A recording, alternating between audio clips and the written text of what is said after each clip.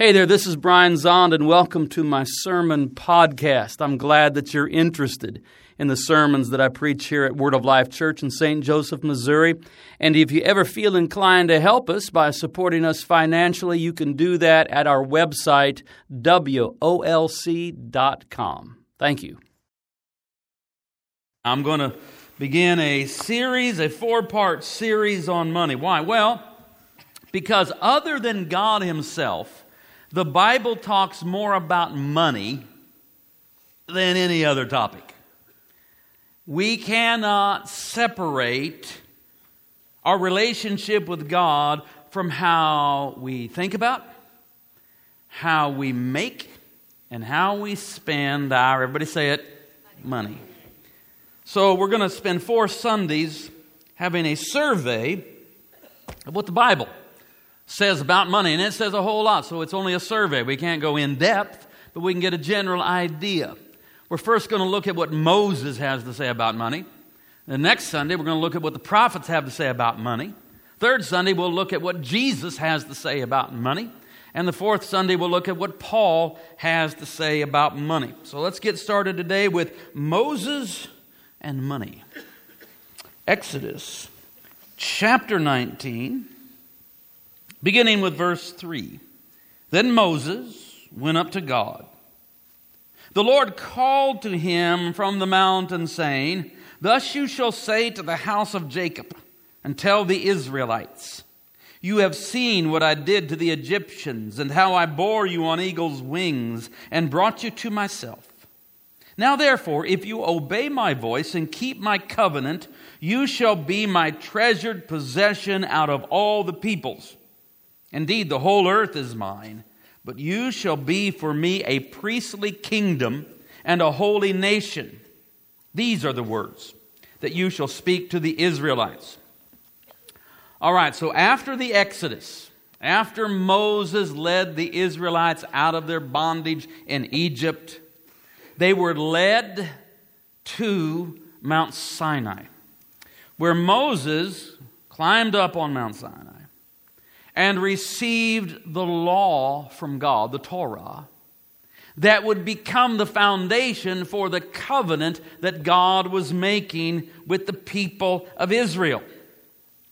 So God delivered the Israelites from their bondage in Egypt, not just to set them free, but to form them into an alternative society, a different kind of people. Here in our text, we're told that they were to be a priestly kingdom, or a kingdom of priests, that they were to be a set-apart, special people in the world who were an entire nation of priests, calling the rest of the world to know God and to follow God and to be reconciled to God.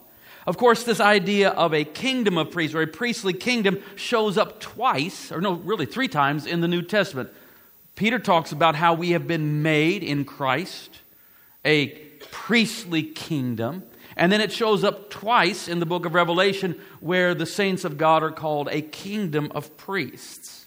Now, to be a truly different, alternative society required Israel to have an alternative economy. If Israel, now being delivered out of Egypt, just carried with them the same thinking about money that the Egyptians had, in due course, just give them enough time, guess what they're going to be like? They're going to be like the Egyptians. And so to be a truly different society, an alternative society, a priestly kingdom, Israel would have to have a different economy than what they had known and experienced in Egypt.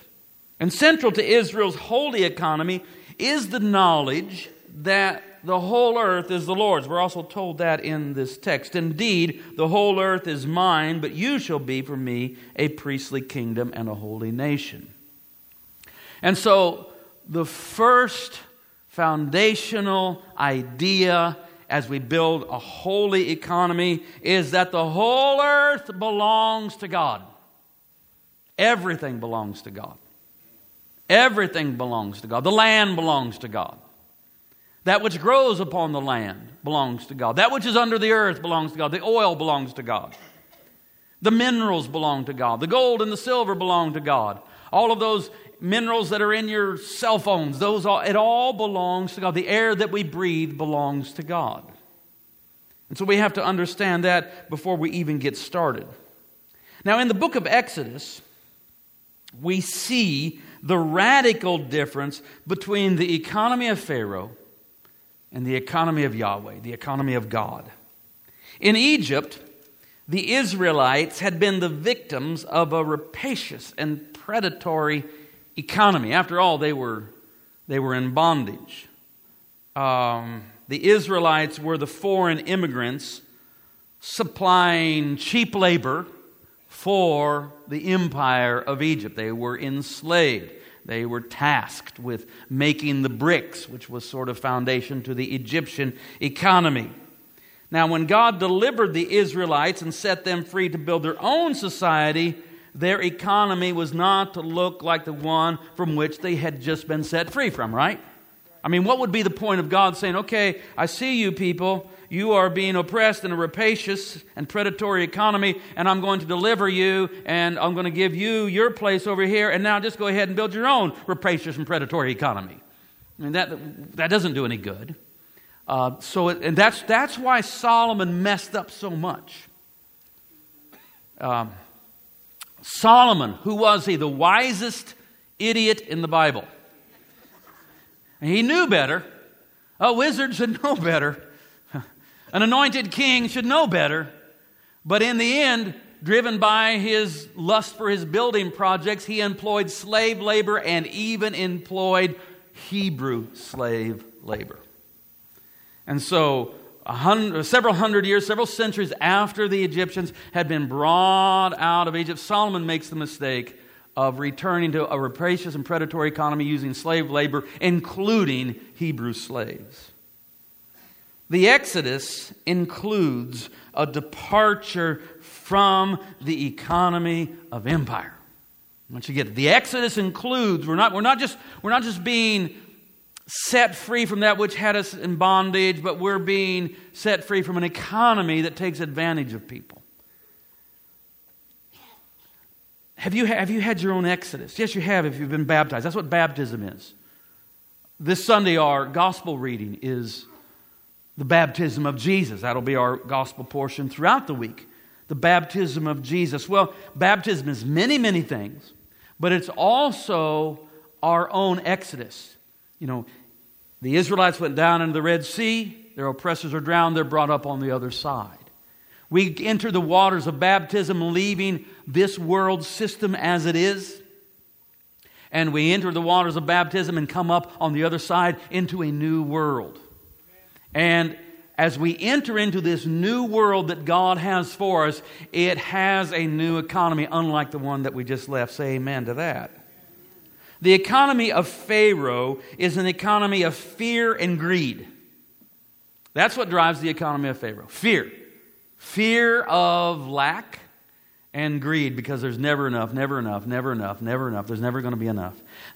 If you want to know if it's an economy of Pharaoh, just look what's driving it. If it's driven by fear, the fear of lack, and greed, always got to have more, got to have more, got to have more. I never have enough, I got to have more. If it's driven by fear and greed, it's the economy of Pharaoh. The economy of God, on the other hand, is the economy of trust and generosity. Those two words contain it all. Instead of an economy driven by fear and greed, that's the economy of Pharaoh, God calls us into an alternative economy that is based upon trust. We're going to trust God. We're going to trust God. God is our provider. We look to God. Trust and generosity, so we're not clutching tight-fistedly to every nickel and dime we can get our hands on. No, we have an open hand and we are generous to those around us. The experiences of Israel that you read about in Exodus, in the wilderness, and the law given to Israel at Mount Sinai were intended to shape Israel's economy into one based upon trust and generosity. In a holy economy, we trust God and are generous to those around us. The philosophy of Pharaoh's economy is love possessions and use people. That's the philosophy of Pharaoh's economy. What you really love is possessions, money, wealth. And what you do with people is you use them to get that. You love possessions and use people. Your goal is possessions, your goal is wealth, your goal is monetary increase, your goal is further acquisition of more possessions, and you use people toward that end. Of course, in the economy of God, the philosophy is entirely reversed, where we love people. First of all, we love God, but then in loving God, we love our neighbor as ourselves. We love people and use possessions.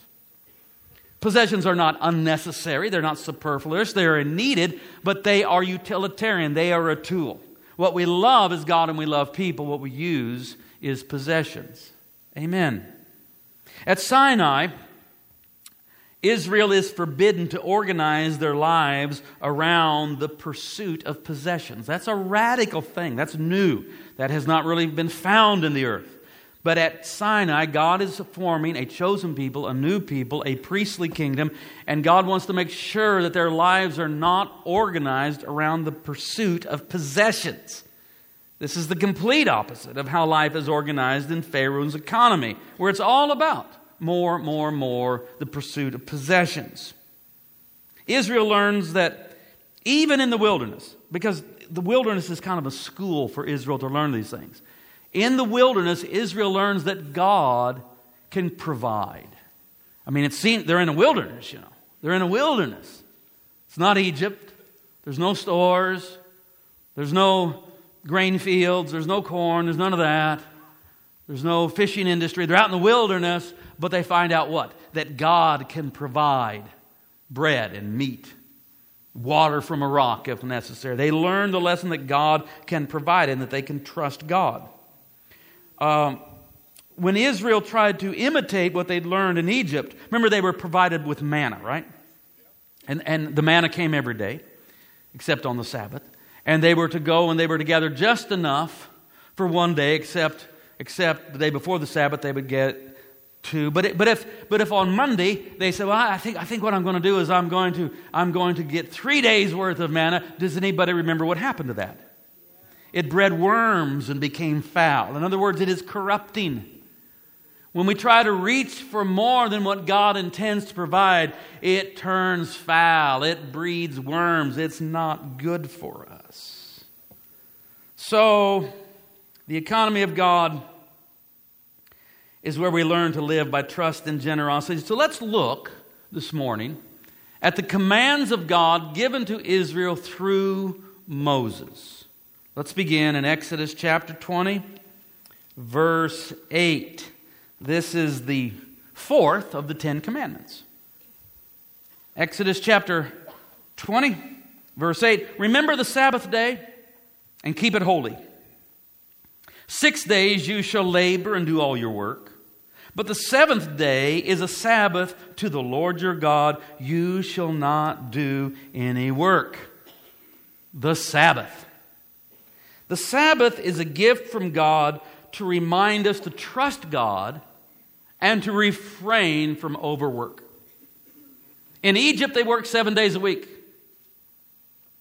They just worked constantly. But once they have been delivered from Egypt and are in the process of being formed into a priestly kingdom, one of the things that is central to their formation is that they have a Sabbath, a day in which they do no work. The Sabbath is an act of resistance against Pharaoh's economy of fear and greed. Why would you just work? Because you're afraid there won't be enough, or because you're driven to have more and more. God says you won't be like that. There'll be a Sabbath. There'll be a day in which you do no work that will help deliver you from Pharaoh's economy that's driven by fear and greed. And there was probably nothing more central to Israel's unique identity than the Sabbath. There was no one else that did anything like that. The rest of the world just works all the time, but there's this unique people that they have one day where they do no work at all. The Sabbath. All right, let's look at Exodus 20, verse 17. This is the 10th of the 10 commandments. You shall not covet your neighbor's house. You shall not covet your neighbor's wife, or male or female slave, or ox or donkey, or anything that belongs to your neighbor. So no coveting. Walter Brueggemann says, the emancipation of Israel from Pharaoh's Egypt was a departure from a regimen of inordinate coveting. I like that. Covetousness is a spiritual pathogen that produces chronic unhappiness. I want you to hear that.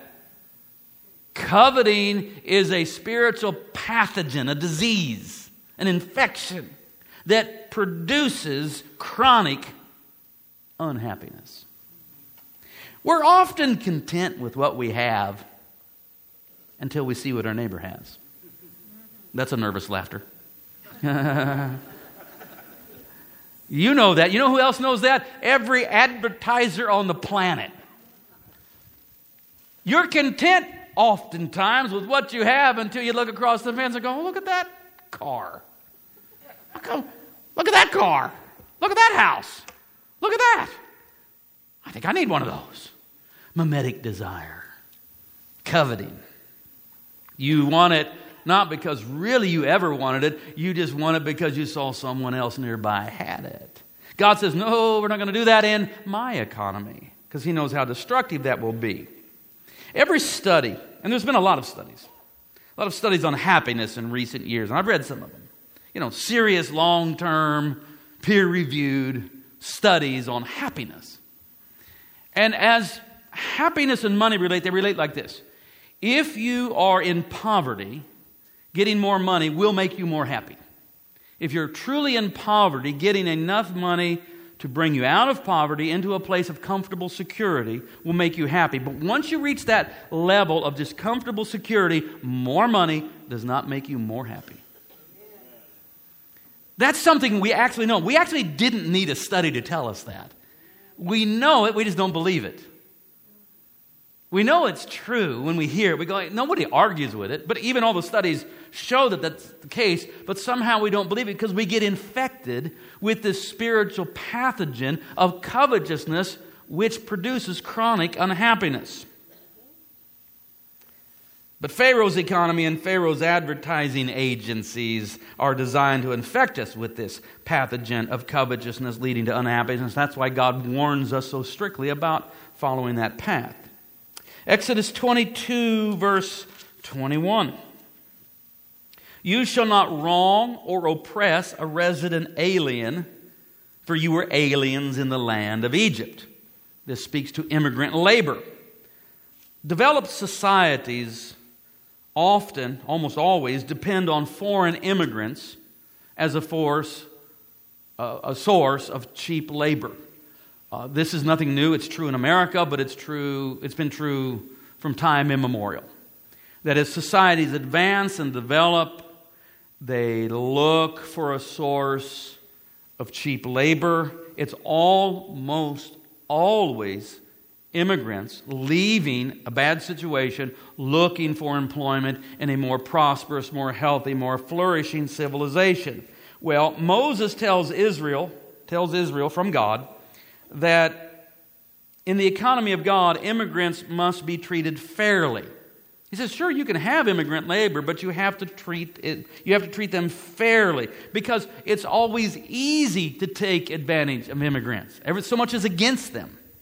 And it's easy to take advantage of them, but God says to Israel, His priestly kingdom, just because you can take advantage of these immigrants, don't do it. Remember when you were one. He says, hey, remember you were in that same situation. And don't repeat the abuse of the Egyptians on you. Don't you do that to the immigrant laborers that are going to be among you. Exodus 22, verse 25 through 27. If you lend money to my people, to the poor among you, you shall not deal with them as a creditor. You shall not exact interest from them. If you take your neighbor's cloak in pawn, you shall restore it before the sun goes down.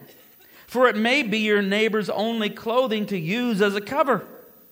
And what else shall that person sleep? And if your neighbor cries out to me, I will listen, for I am compassionate, says the Lord. So compassionate lending. In the economy of God, Israel was forbidden to engage in predatory lending practices. The borrower is subject to the lender. We know that. We know that in life. We know that from the book of Proverbs. And so the borrower is always in a vulnerable position. God says, be careful that you do not take undue advantage of them. God says, if someone pawns their cloak to you because they need to buy some daily bread, God says, I just tell you, you just better even give it back before the sun goes down, because that might be the only thing that they have to keep them warm at night. And if they're cold, they might cry out to me and I'll pay attention to it. So, compassionate lending. In the economy that Moses is introducing to emancipated Israel, lending is not just a transaction between borrower and lender. That's how in Pharaoh's economy, borrowing and lending is a transaction between two, a borrower and a lender, a borrower and a lender. Moses says in Israel, in this priestly kingdom, in the economy of God, the process of lending is going to involve three parties: borrower, lender, and God. That God will be present to it. God will observe. And the Israelites were not to take advantage of their debtors just because they could, because God says you must be compassionate. Why? Because God says I'm compassionate. And the role of a priestly kingdom is to reveal to the world what God is like, and God is compassionate. And so we must be compassionate in lending practices. Leviticus chapter 27, verse 30. The tithe from the land is the Lord's. It is holy to the Lord. The tithe. The tenth. That's what tithe means. It means tenth. In ancient agrarian Near East culture, a tithe of the produce of the land was paid to the landlord, the landowner. All right? So in ancient Near East agrarian culture, this is the setting for Israel in the Old Testament. In that culture, 1/10 of the produce of the land would be paid to the landowner. So if you were a landowner, though, then you didn't have any tithe to pay, because you were the landowner, so you could keep all of it. But in Israel, it's different. In Israel, no, even if you own the land and it's your land, you have to acknowledge that who is the true landowner? God. God is the true landowner. And so even if you own the land, you think, well, no, I own the land as a steward, in stewardship. It actually all belongs to God. So in tithing to God, Israel was reminded that the whole earth belongs to God. And in giving the first tenth, Israel acknowledged that it all belongs to God, and thus redeemed the other 9/10 from becoming an idol. If you say, I want it all, it becomes an idol. It eclipses God. You forget God. You begin to be formed in wrong ways. You become unjust and all sorts of things. By giving God the first tenth, you say, no.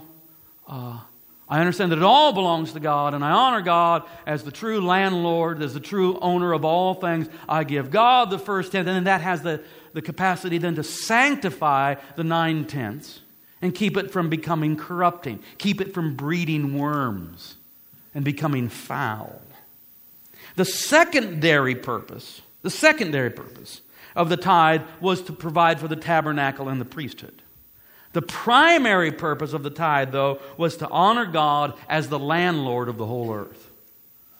So the tithe did have a utilitarian function in that it provided for the tabernacle and the priesthood, but that was the secondary. That wasn't the real reason. If there was just always an abundance and enough for the tabernacle and the priesthood, Israel would still be required to tithe anyway, because the primary purpose of the tithe was it was a way of acknowledging that God is the landlord of the whole earth. Deuteronomy chapter 15. I got to get over there. Deuteronomy 15, verse 1. Every 7th year you shall grant a remission of debts.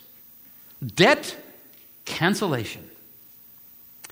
Every 7th year, all debts were canceled. Just let that sink in. This is the economy of Israel given by God through Moses. Every 7th year, all debts are canceled. Let that sink in. Every 7th year, all debts are canceled.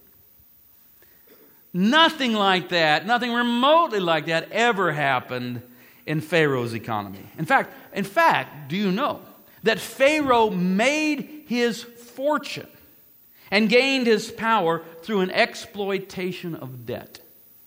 There's a whole chapter on it.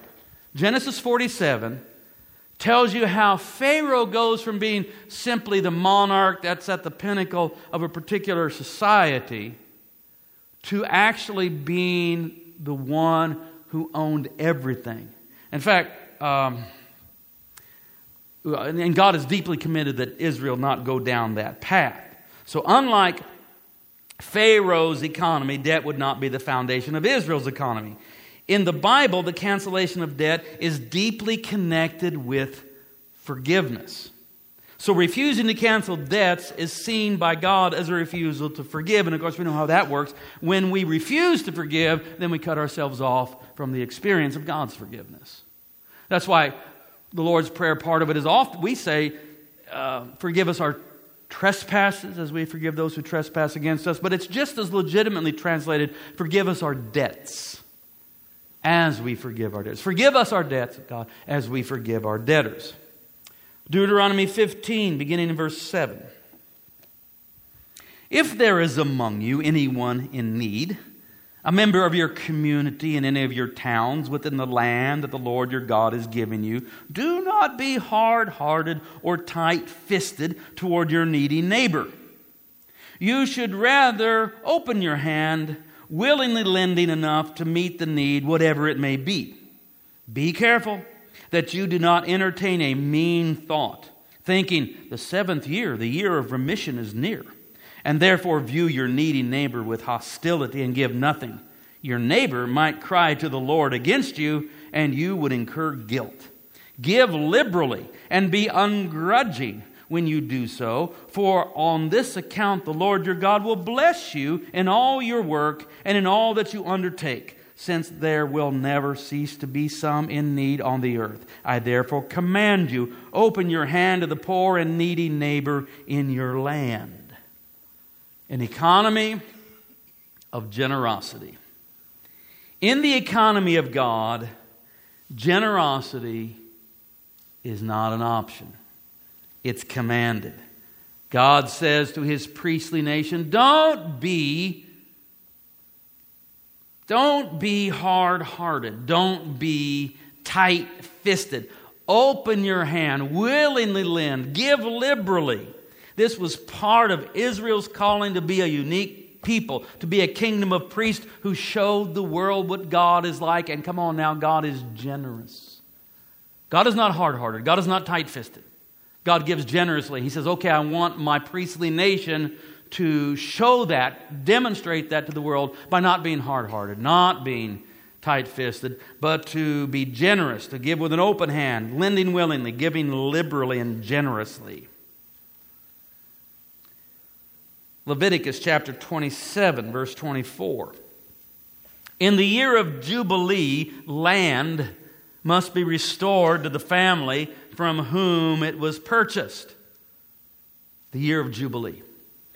So here's how it worked in the economy of God given to Israel by Moses. Every 7th year, debts are canceled. Monetary debts are canceled. Every 50 years, all real estate was to be restored to its original owners. It's a very radical thing. Every 50 years, there's this massive reset. And all land goes back to the original owners. Of course, nothing like this happened in Pharaoh's economy. Because Pharaoh exploited debt during a famine, Pharaoh bought up all the land. That's what happened. I mean, like I said earlier, Pharaoh was the monarch over a particular nation. But eventually he became inordinately powerful and wealthy because he ended up owning everything. And he did so by taking advantage of people during a famine. Again, this is all set forth in Genesis 47. In fact, at the end of that, Genesis 47:26, it says, it was only the land of the priests that did not become Pharaoh's. So in Egypt, this leads up to Pharaoh then becoming the one who oppresses the Israelites living in the land. Pharaoh owned all the land except for the priestly elite. Because, Pharaoh always needed a priestly elite to come along and say, well, this is God's will, this is God's will. Everything's fine, don't worry about it. You don't need land. Pharaoh will have all the land. Thus saith, Marduk, or whatever god they're worshiping there, Ra. And so all of the land in Egypt was owned by Pharaoh and his priestly elite that would bless what he was doing. Well, God did not want that in his alternative society, in his chosen people, in his holy nation, in his priestly kingdom. And so God said, it's not going to be that way among you. And Jubilee was to prevent that from happening in Israel, to prevent a minority of the super rich exploiting a permanent underclass. God says, we're not going to have that in my holy nation. Deuteronomy chapter 8, this is the last passage we'll look at. We're talking about Moses and what he gave Israel as a command from God about money. Deuteronomy 8 verse 11, kind of a lengthy passage, but listen carefully. Take care that you do not forget the Lord your God by failing to keep his commandments, his ordinances, and his statutes, which I am commanding you today. When you have eaten your fill and have built fine houses and live in them, and when your herds and flocks have multiplied, and your silver and gold is multiplied, and all that you have is multiplied, then do not exalt yourself, forgetting the Lord your God, who brought you out of the land of Egypt, out of the house of slavery, who led you through the great and terrible wilderness, an arid wasteland with poisonous snakes and scorpions.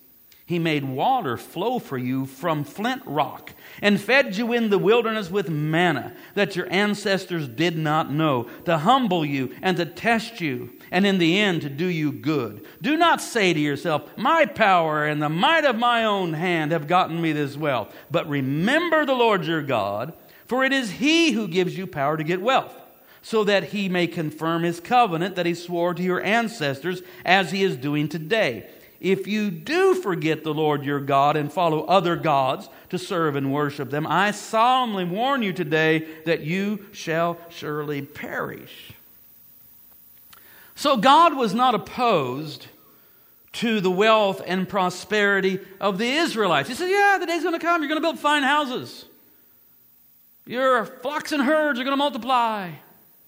Your silver and gold is going to multiply. You're going to become prosperous. God's not opposed to that. He says, but don't forget me when it happens.